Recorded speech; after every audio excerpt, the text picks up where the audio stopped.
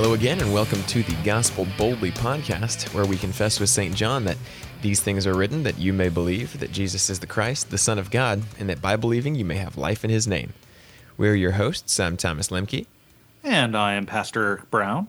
And I like your new mic. It's interesting to see that hanging out in front of your face as opposed to your old, where is your old mic? Is that, you're wearing a different headphones? I have different headphones on too. In fact, I'm going to turn my head and see if Thomas can see. I have my Darth Vader headphones. Oh, I remember those. Yeah. Yeah. So I pulled out the old Darth Vader headphones, and I have a new stand mic since Pastor Riley over at the Simulcast. We were doing a little series on James. We're about ready to finish it up, and he and Pastor Gillespie made fun of me because I didn't have. They didn't like the quality of my headphone mic. Although I will say Thomas did a fantastic job in producing with the old mic. And then I lost my presets because I updated Adobe Audition. I listened to the latest episode of the Simulcast while I was driving. They were talking about how everything is consumerism and what new thing are you going to buy? I'm like, oh yeah, bring that now. If I buy a new mic, yeah. But still, it is kind of nice to have Okay, it's not a professional mic. It's a cheap mic, but it's actually a cheap, good mic. So, okay, that'll be fun. I mean, realistically, I have a more professional one, and you'll probably still end up sounding the same as me by the time it's all said and done. So, we'll be fine. If you could see the video, Thomas has this awesome, it looks like a radio boom mic, and it's got like a really nice pop filter on it. I mean, it's got this really thick metal ring stand. It looks like something out of a future spaceship to Mars or something, man. It's kind of awesome. It's the what's that one show, the Battlestar Galactica, or whatever the one with the gateway is. You go through Stargate. Yeah, it does kind of look like a Stargate thing, from a microphone. All right, really that cool. Was profound, man. Profound indeed. Okay. Where are we at in the scriptures? We are in John 15, but where again? Verse 18. We just finished 17. All right, so just remember, this is all part of the, it often gets called the Upper Room Discourse, where basically from John 13 through 17, instead of going over, this is the Lord's Supper, and then we went to the Garden of Gethsemane, John gives the conversation of the evening. He hits the highlights of what's going on.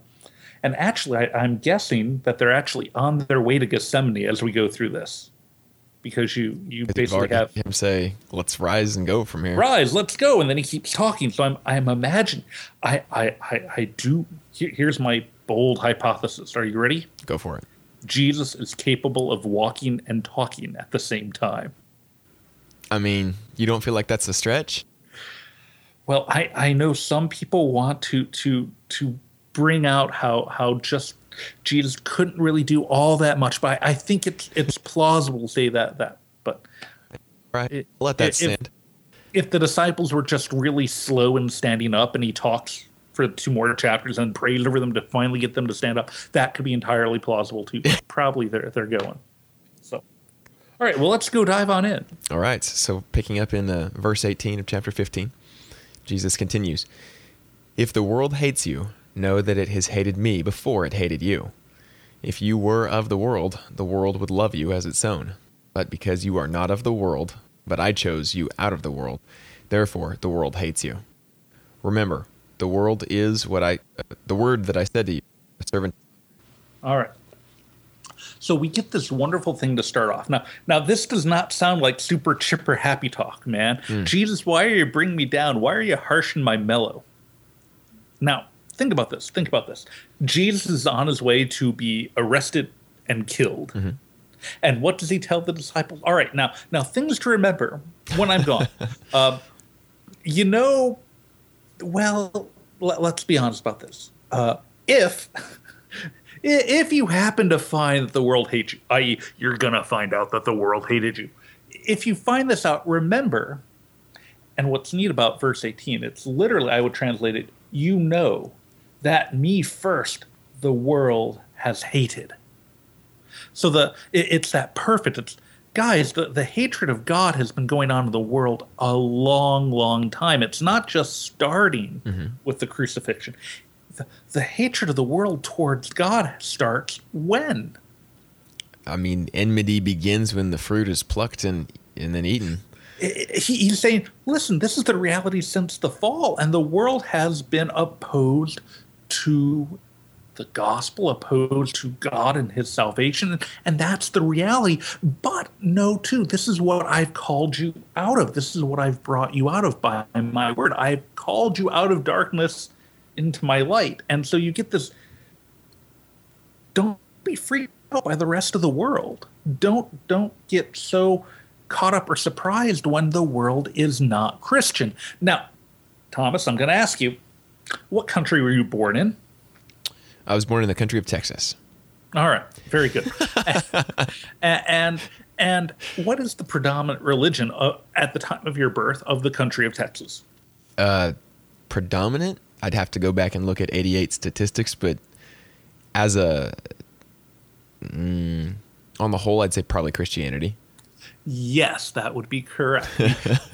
we are in America. We were born in a predominantly Christian nation, or at least nominally Christian, in terms of the typical allegiance. In the course of your lifetime, Thomas, what has happened to the nominal allegiance of the typical American to the Christian faith? It has become all the more nominal. Right.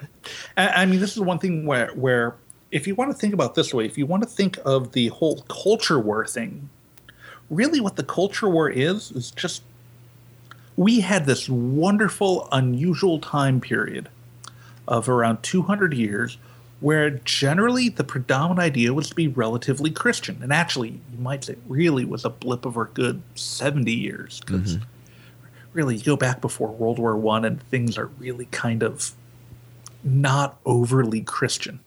Basically, the U.S., if you look at the religious history of the U.S., we kind of get religion after we go to war for a bit. We were quite religious after the Civil War because that put the fear of God into us. We got a little bit more religion after got religion. I did air quotes. We got some religion after World War I and World War II. That did put the fear of God into us. Or those of you who are college-age listeners and not high school-age listeners will remember what happened right after 9/11. The churches were full for around a whole 2 weeks, and then things went back to normal. So what happens is just the normal course of the world is when things are going well, you kind of don't want anything to do with God. You disdain, you don't want anything. In fact, the talk about a deity to whom you will be accountable for your actions, the talk of the fact that you are a sinful human being, who's got time for that? How dare you, Thomas, do anything but affirm me in all of my lifestyle choices? And God was kind of pushed into a corner or actively kicked into a corner. And that's normal for the world. The problem is sometimes we forget that that's normal. As Christians, we don't think the way the world typically thinks. We see things through a completely different lens. We see things through the mercy of God, and that's not the typical way the world sees. I have an assertion for you, Thomas. I want to see what you make of this. Last Sunday on the one-year series, the gospel text was from Luke chapter 6, and it begins, "Be merciful as your Father is merciful. Judge not, lest ye be judged." Now, most of the time when we take judgment, or judge not, how does that get used in society? Right. We think of judgment simply or first and foremost as that condemnation, that finger wag. No, bad dog, no biscuit. However, Thomas, that's not the only type of judgment there is. There is a bad judgment. You are bad, Thomas. Naughty, naughty, bad, Thomas. Isn't you are good, Thomas. Good, Thomas. Yay, good, Thomas. Have a biscuit. Isn't that also a judgment? Now, what do we crave in society? It's not that we just say, don't tell me what I can't do, but it's also, you better approve of everything I do, and you ought to tell me I'm wonderful and support me and validate me. Isn't that just as much a judgment? And so the point is, look at what the world does. The world craves, I want to for the good good people. I want a thumb down for the bad people. And you better put your thumbs up the same way I do and your thumbs down when I don't. Otherwise, you're going to get a thumbs down. No. That's the way of the world. Be merciful. Your Father in heaven is merciful. Have a focus not on trying to prove, oh, this one's good, this one's bad, but say, no. We're all sinners, man. God is merciful. It's a completely different take. We don't have to Thomas, we don't need validation for this. Now, granted, my sinful flesh loves validation. Please send your thoughtful comments and praise on Facebook and share with your friends. But ultimately, in terms of how we relate to God, it doesn't matter one hill of beans whether or not people pat us on the back or whether people mock us. That's all judgment game. Our focus is on mercy. We have received mercy, we show forth mercy. We've received love, we show forth love. We have received forgiveness, we forgive. It's a completely different approach from the constant validation game, the constant judgment game, the constant these are bad, the constant outrage cycle that we see in the world. And so Jesus says, look, the world's going to hate you because your main goal is not going to be to pat the world on the back. There will be times you tell the world, well, no, what you're doing is wrong. Here's salvation over here. The problem is people don't want salvation over here with Christ. They don't want salvation in the Word. They want, I don't need any salvation. Because I'm awesome on my own. How dare you tell me I'm drowning? You should tell me I'm a good swimmer and encourage me. Well, yeah, but we've got a lifeboat over here. Tell me I'm a good swimmer. Okay, yes, you're a good swimmer. I validate you. Does that track and follow? Any other thoughts here bouncing off of stuff with John? All right. He does bring up one thing too with just the very quickly. If they keep my word, they'll keep yours. Jesus pointing out that while we make the New Testament the Old Testament, it really is all one continuous flow of the church. It's not as though, oh, look, the church starts on Pentecost. Well, no, the New Testament church does, I suppose to say, but it's still a continuous flow. If they actually paid attention to Moses and the prophets, they're going to hear you, because when you preach Christ and him crucified, you are preaching the fullness of Moses and the prophets. Does that track and follow? All right. We don't have much time left, do we? All right. Any other awesome thoughts before we go to break?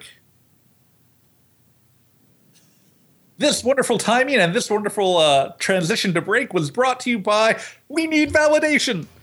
All right. See you guys after the break.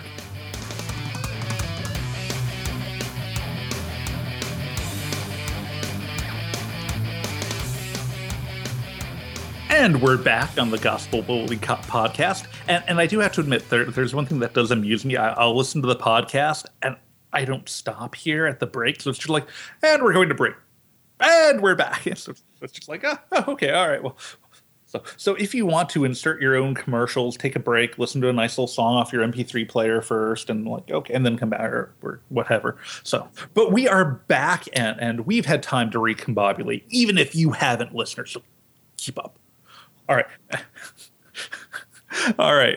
We are to the segment called the backwards life.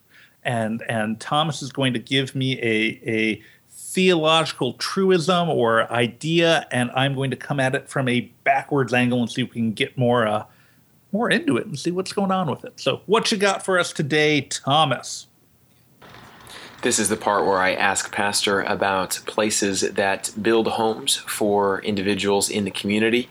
But because my mic has shorted out, apparently, off and on throughout this episode, I'm recording it back in. So, Pastor, what is the deal with places, Christians, and organizations that build homes for the homeless?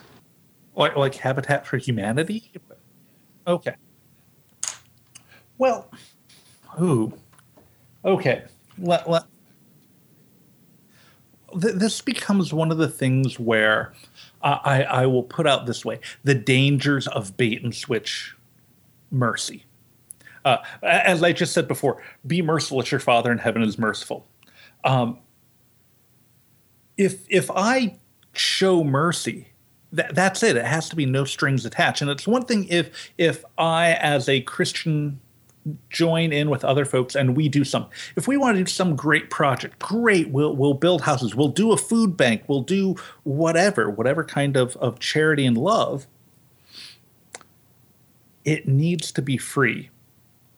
And by free, I mean not in terms of, oh, you can't contribute to it. No, I mean, if I help you build a $100,000 house but you have to front up $20,000 of it, hey, that's still $80,000. That's not what I mean by free. I have no idea how Habitat for Humanity works because I'm not handy, so I don't help build houses. That would just cost people money in the long run. Oh, here's something that Pastor Brown built. Man, we have to fix this already. Urgh. But if we use our charity, our mercy to reflect back to us or to try to manipulate people into coming into the church, then it's no longer mercy. It's a payment. It's a transaction. It's I'll do this for you, but I'm expecting you to do this for me. I'll pat your back here. You're going to pat my back like this. And that's a transaction. That's not fundamentally mercy. That's not caritas. That's not charity. That's not agape. That's not love that expects nothing in return. And the problem is our sinful flesh wants to get something back. We want to return on our investment. We want to know that if I put my 10% in, that God's going to rich me abundantly. Well, what, did you think God's not going to take care of you whether or not you give? But we want to be in control of the reactions, and we can almost use our charity as an attempt to control our neighbor. So the backwards thing would be a warning of let your charity be charity. If you're doing something so that, oh, well, they will know we are Christians by our love. Well, actually it's let your light shine before men so that people may see your good works and do what?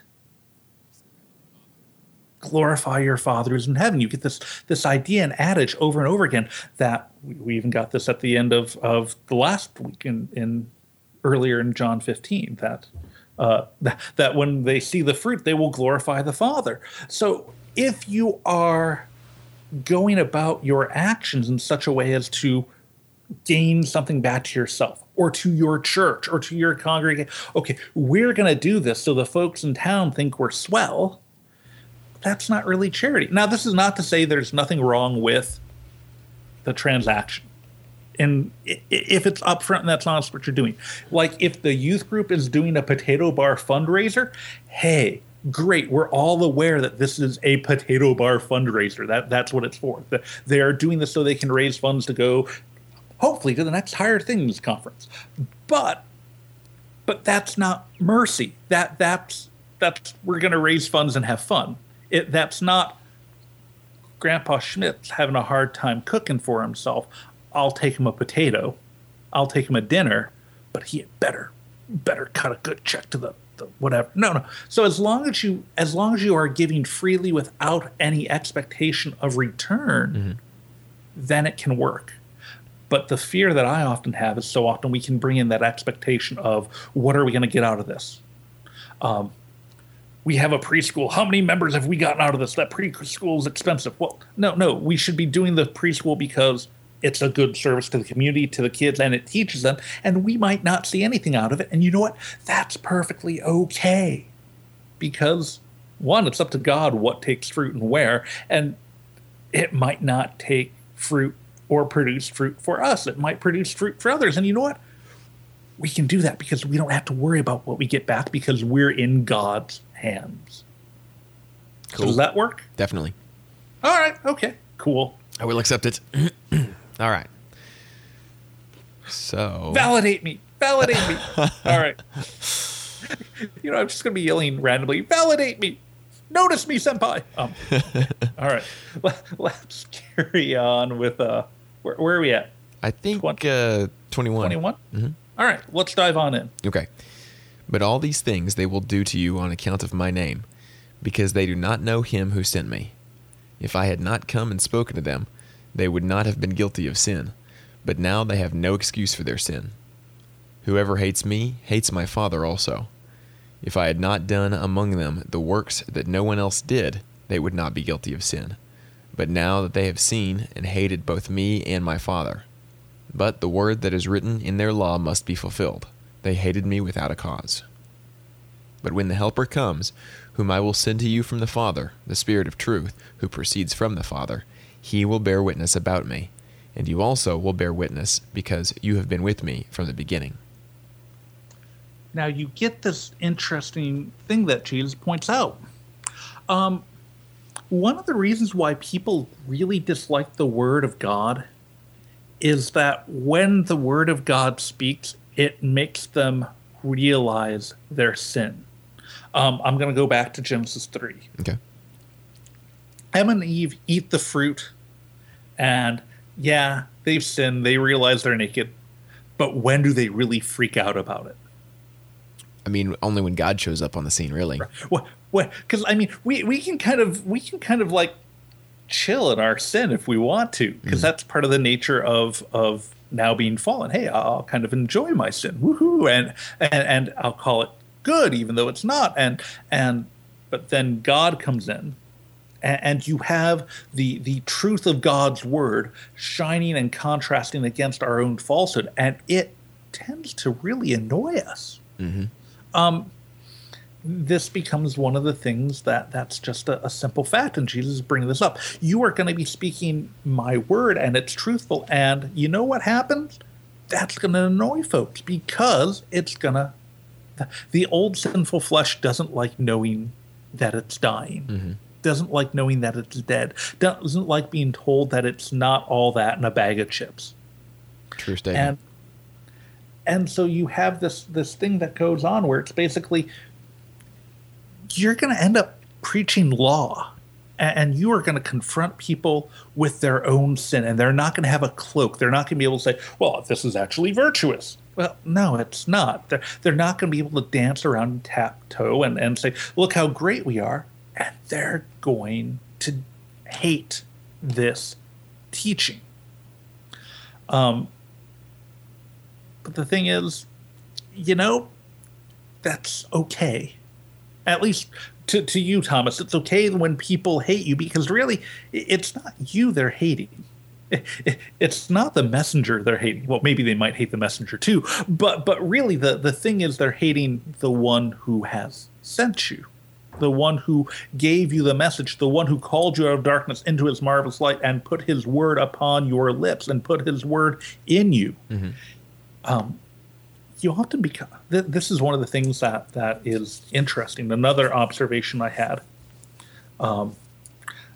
There are times when I can be very self-conscious if I'm wearing my collar, because people will treat me different. Because if I'm wearing my tab collar, which I'm not wearing right at the moment because it was rainy and such, but if I'm wearing my tab collar, my clerical, I get treated differently in public. There are some for whom that becomes the symbol of instant respect. I'm back in a land where there are actually Roman Catholics as opposed to Oklahoma, where you can't find any of them. That's true. And I'll get called father routinely. Oh, hello, father. Oh, okay, all right. And but then you'll also get the skewed looks, the things where you become the symbol of the church that they disdain. And so Jesus really pointed out, when you're doing church things, when you are speaking of my word, when you are identified by my name, hey, Thomas, do you have God's name applied to you? Yeah. When it is clear that you are the baptized, the church, those who have been gospeled boldly, those who are redeemed, people are going to respond badly to that.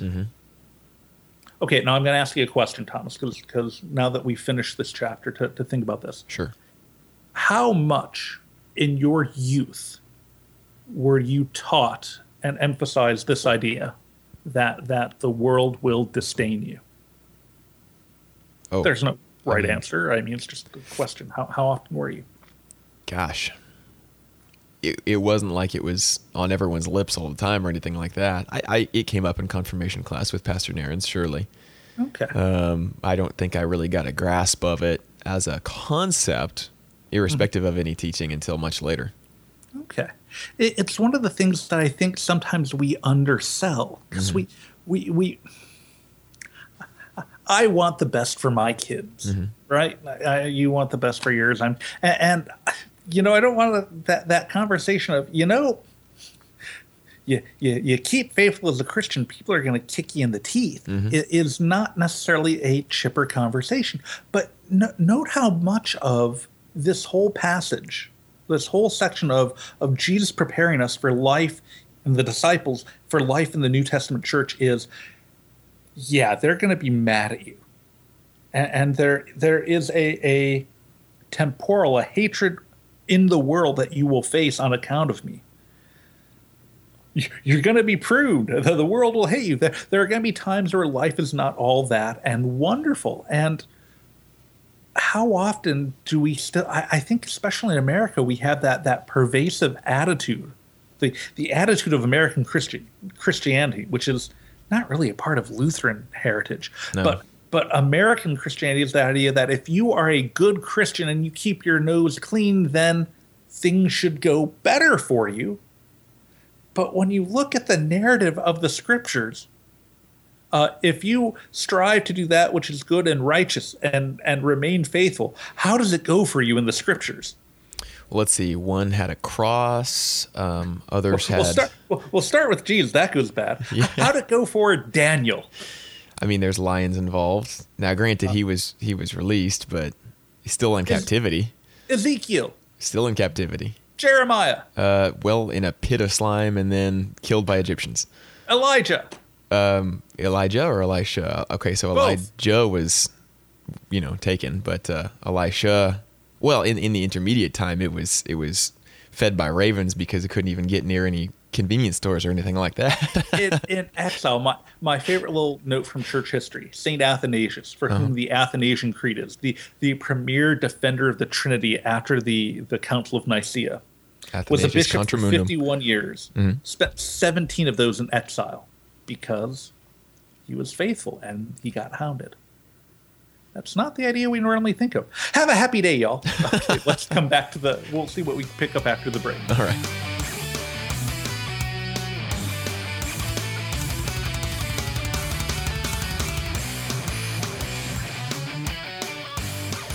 And we're back on with the Gospel Boldly podcast, and I think we're basically finishing up John 15, and we're moving on to John 16 now. Interestingly enough, the end of 15 and the beginning of 16 normally is one gospel lesson for the 1-year series, so we really are connected. Remember, the breaks in the scripture, especially the verses, especially the little stuff they put in your Bible, like the headers, that's not in the text. It's a happy narrative flow. So let's press on with our narrative flow. And can you do verses 1 through... I don't know. Keep reading till you think you've got a good spot to stop. Okay. I have said all these things to you to keep you from falling away. This is going great so far. They will put you out of the synagogues. Indeed. The hour is coming when whoever kills you will think he is offering service to God. Okay, how about we stop there? Sure. Yeah, I tell you to do what you want, then I jump on it because that's just how capricious I am. Now, we get something here. I want to bring up something that is neat. Jesus says, "I'm telling you all this. I'm telling you all this harsh and I'm harshing your mellow man to keep you from falling away." Mm-hmm. Because if you remember from the parable of the sower, what are the things that will happen to you? Well, thorns and weeds are going to try and choke you out. The rocky soil is going to try and dry you up. This is the be prepared and know what's going on so that when the world comes after you, it's not, wait, what? This is not how religion is supposed to work. Because see, in the pagan world, to the pagan mindset, religion's always transactional. If you do X, Y, and Z for the pagan deity, they should be covering your back. They should be giving you stuff. Mm-hmm. If I go sacrifice to the fertility god, then by George, I should have some fertility. Mm-hmm. If I do the right sacrifices to the corn god, my corn should be thick, and that's the way it's supposed to work. Harumph. And so when you think about Jesus, the way this one works is you you worship God, you remain faithful, and the world's going to kick you in the teeth. Not a lot of temporal gain here. Right. And I'm just giving you a heads up because, I mean, this is just the reality of the way things work in a fallen world. That whole attitude of karma of if you do good, you get good, and if you do bad, you get bad. It's nice to say that, but you know what? A lot of times, the poor are really kind of nice, and the rich are kind of jerks. It happens that way. And you can acquire power, and you can use it and abuse it and keep power. Yeah. That's not the way the world really works. It's a nice thought, but even with your Eastern religion, they kind of have to kick it to the afterlife. Okay, we know karma should work, but it didn't work in this lifetime, so we'll just throw it down the line into your next life, with air quotes. So it's a rollover account, you know. Yeah. I've said this to keep you from falling away, because it's going to go bad. In fact, they have this idea. What is the significance of putting you out of the synagogue? Well, I mean, the synagogue is the Jewish congregation. I've heard it compared to church. I don't like that comparison overly much, but the synagogue is the cultural, social, God-worshipful hub. And when you get put out of it, you're not just out of, you can't go hear a homily on Isaiah anymore. You're really out of the community in a very real way. You become a shunned individual. And not only that, remember, Judaism was a legal religion. True. When the Christians are kicked out of the synagogue, when they are declared to be no longer Jewish by the Jewish community, what does that suddenly make them? Outcasts. An illegal pagans. religion. Yeah. Oh, yeah. And as far as Rome is concerned, part of the too, reason for why there was such bad blood between the Christians and the Jews in like the first few centuries, because when the Jewish people said, no, you're out of the synagogue, they lost their protection. They lost their legal existence, which meant it suddenly became, well, if we want to have open season on the Christians, we can. I mean, even as Rome had problems with Jewish rebellion, they never made the exercise of the religion illegal. They always allowed for it. But when Christianity is no longer Judaism, or it is not counted as part of the synagogue, it's open season. In fact, not only will it be open season for the Romans, it's going to ratchet it up. Even people will kill you directly, and they think they are serving God. Well, I mean, we end up seeing that by Acts chapter 6, 7, whatever it is. So you're saying this goes beyond revoking your tax-exempt status as far as Rome is concerned a bit? Well, this is bad. I mean, do I want to go on? Okay. Not to do the whole, back in my day, I had to walk uphill both ways to school. But even with bad things coming, one of the things that's coming up now is the California legislature is basically on the verge of passing a law that would highly, highly regulate what religious universities can demand in terms of religious standards, in terms of, can you make a non-religious major have to take a religious class? They're going to try and cut that out. Can you demand that non-religious professors in accounting, can you have a religious standard for them to hold to? And California is trying to outlaw that. Well, what do we have? We've got a college out in Irvine. How's that going to impact us? Well, yeah, that's annoying, but it's not death yet. So, I mean, it's one of the things where think of how agitated we're getting just with this tip of the iceberg. And now hear this. Yeah, guess what? They're going to kill you.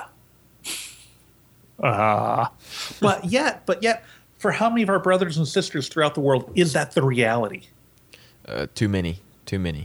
You go over to the Sudan, on the border between North Sudan and South Sudan, and you read this passage, and they don't think in terms of, tax-exempt status might go away. Ugh. No, they think, oh, yeah, the raiding party might come over. Boko Haram might attack. Well, yeah, they took out the village to the west of us. And so it's, again, this is where we should kind of count our blessings and not become too enamored with the riches of the world. But, all right, there I ended the harumph. Okay. Thank you for allowing me to be an old grumpy man. But this is the point that Jesus is bringing up, that things can go sideways in this world because of your faith, and you shouldn't expect it to be otherwise. Ooh, but wait, I go to the big church because that's where all the good people go, and that's how I can network and meet people and make connection. Oh, that's not part of the Bible, is it? No, I haven't. No. First Ferengi chapter 2. Go to the church where you can establish connections and make laudanum. All right, if we had any Trek fans, they might have done. All right, let's carry on. Okay. And they will do these things because they have not known the Father, nor me. But I have said these things to you, that when their hour comes, you may remember that I told them to you. I did not say these things to you from the beginning, because I was with you. But now I am going to him who sent me, and none of you asks me, where are you going? But because I have said these things to you, sorrow has filled your heart. Nevertheless, I tell you the truth. It is to your advantage that I go away. For if I do not go away, the Helper will not come to you. But if I go, I will send him to you. All right. How much time do we have left? About 6.5 minutes. Okay. All right. I have to figure out how I'm going to pace this section and the next. What you get here is Jesus brings up a simple point. I hadn't really talked that much about this stuff in great detail because I was still with you. In other words, I was going to be here to calm you guys down when things went sideways. When we went through Mark and other times, or if you just go through the gospel, think of how often Jesus is calming the disciples down. The disciples will freak out, and Jesus is like, no, calm on down, da-da-da-da-da. Well, he's dealing with the reality of, I'm going to be crucified, and then I'm going to rise, and then I'm going to ascend. And guess what? The job's going to change. You're not going to be the ones who are supposed to run around like chickens with your heads cut off. You're supposed to be the ones who are going to be speaking the word of God so as to calm others down. And you know what? You're not going to be able to do that on your own. Because if I just leave it to Peter to say what Peter wants, Peter's going to say some pretty stupid things. Right? As Exhibit A, let's talk about roosters and cocks and all that and 3 times and all that. All right, we'll see that coming up. Yes. But when I go away, I am going to send you the Helper, and this is to your advantage. So, Thomas, let me ask you this question. Sure. And this might be what we end up discussing. Do we generally today think that it is for our advantage that Jesus has ascended and we have received the Holy Spirit? I don't feel like it gets couched in those terms very often at all. In fact, I am more apt to hear, if only Jesus were here now, people would really believe and see. And I mean, think if Jesus were reigning on his throne in Jerusalem for a part of the 1,000-year reign, and everyone, when Jesus was running around Jerusalem 2,000 years ago, did anyone, well, I shouldn't say anyone, did people all pay attention? No. But it's not going to be any different. But here's the thing. Here is the great advantage that we have in the New Testament church, in the church of Pentecost, because Jesus here is really talking to, I'm going to send the Holy Spirit come Pentecost. And what's the advantage after Pentecost? Let us say we're 2 years into Jesus' ministry, a year before the crucifixion. Mm-hmm. If we want to hear Jesus preaching, where do we have to be? Where he's at. So if he's on one side of the lake and then gets in a boat and goes to the other side of the lake, what do I have to do? Well, you got to find yourself a ferryman or you got to really hoof it around that lake. Yeah, well, we'll really hoof it around, and we didn't pack a lunch first, and now he goes and, all right, he'll teach us on the other side. Man, we're starving. Thankfully, he makes us bread and such, but I mean, still, it's a lot of stuff. And that's when he's up by the Sea of Galilee. What if you lived over by the Syro-Phoenician women? Or what if you lived down in Jerusalem? Or what if you lived even further south? Well, guess what you are? You're out of luck. Mm-hmm. But with the Pentecost, what happens? I will pour out my Spirit, Your sons and daughters will prophesy. So what happens is now, instead of having just Jesus preaching just himself in one discrete place, hey Thomas, how many places are there in the world where you can go and hear Christ crucified proclaimed? Oh gosh, the number's too high to count, thankfully.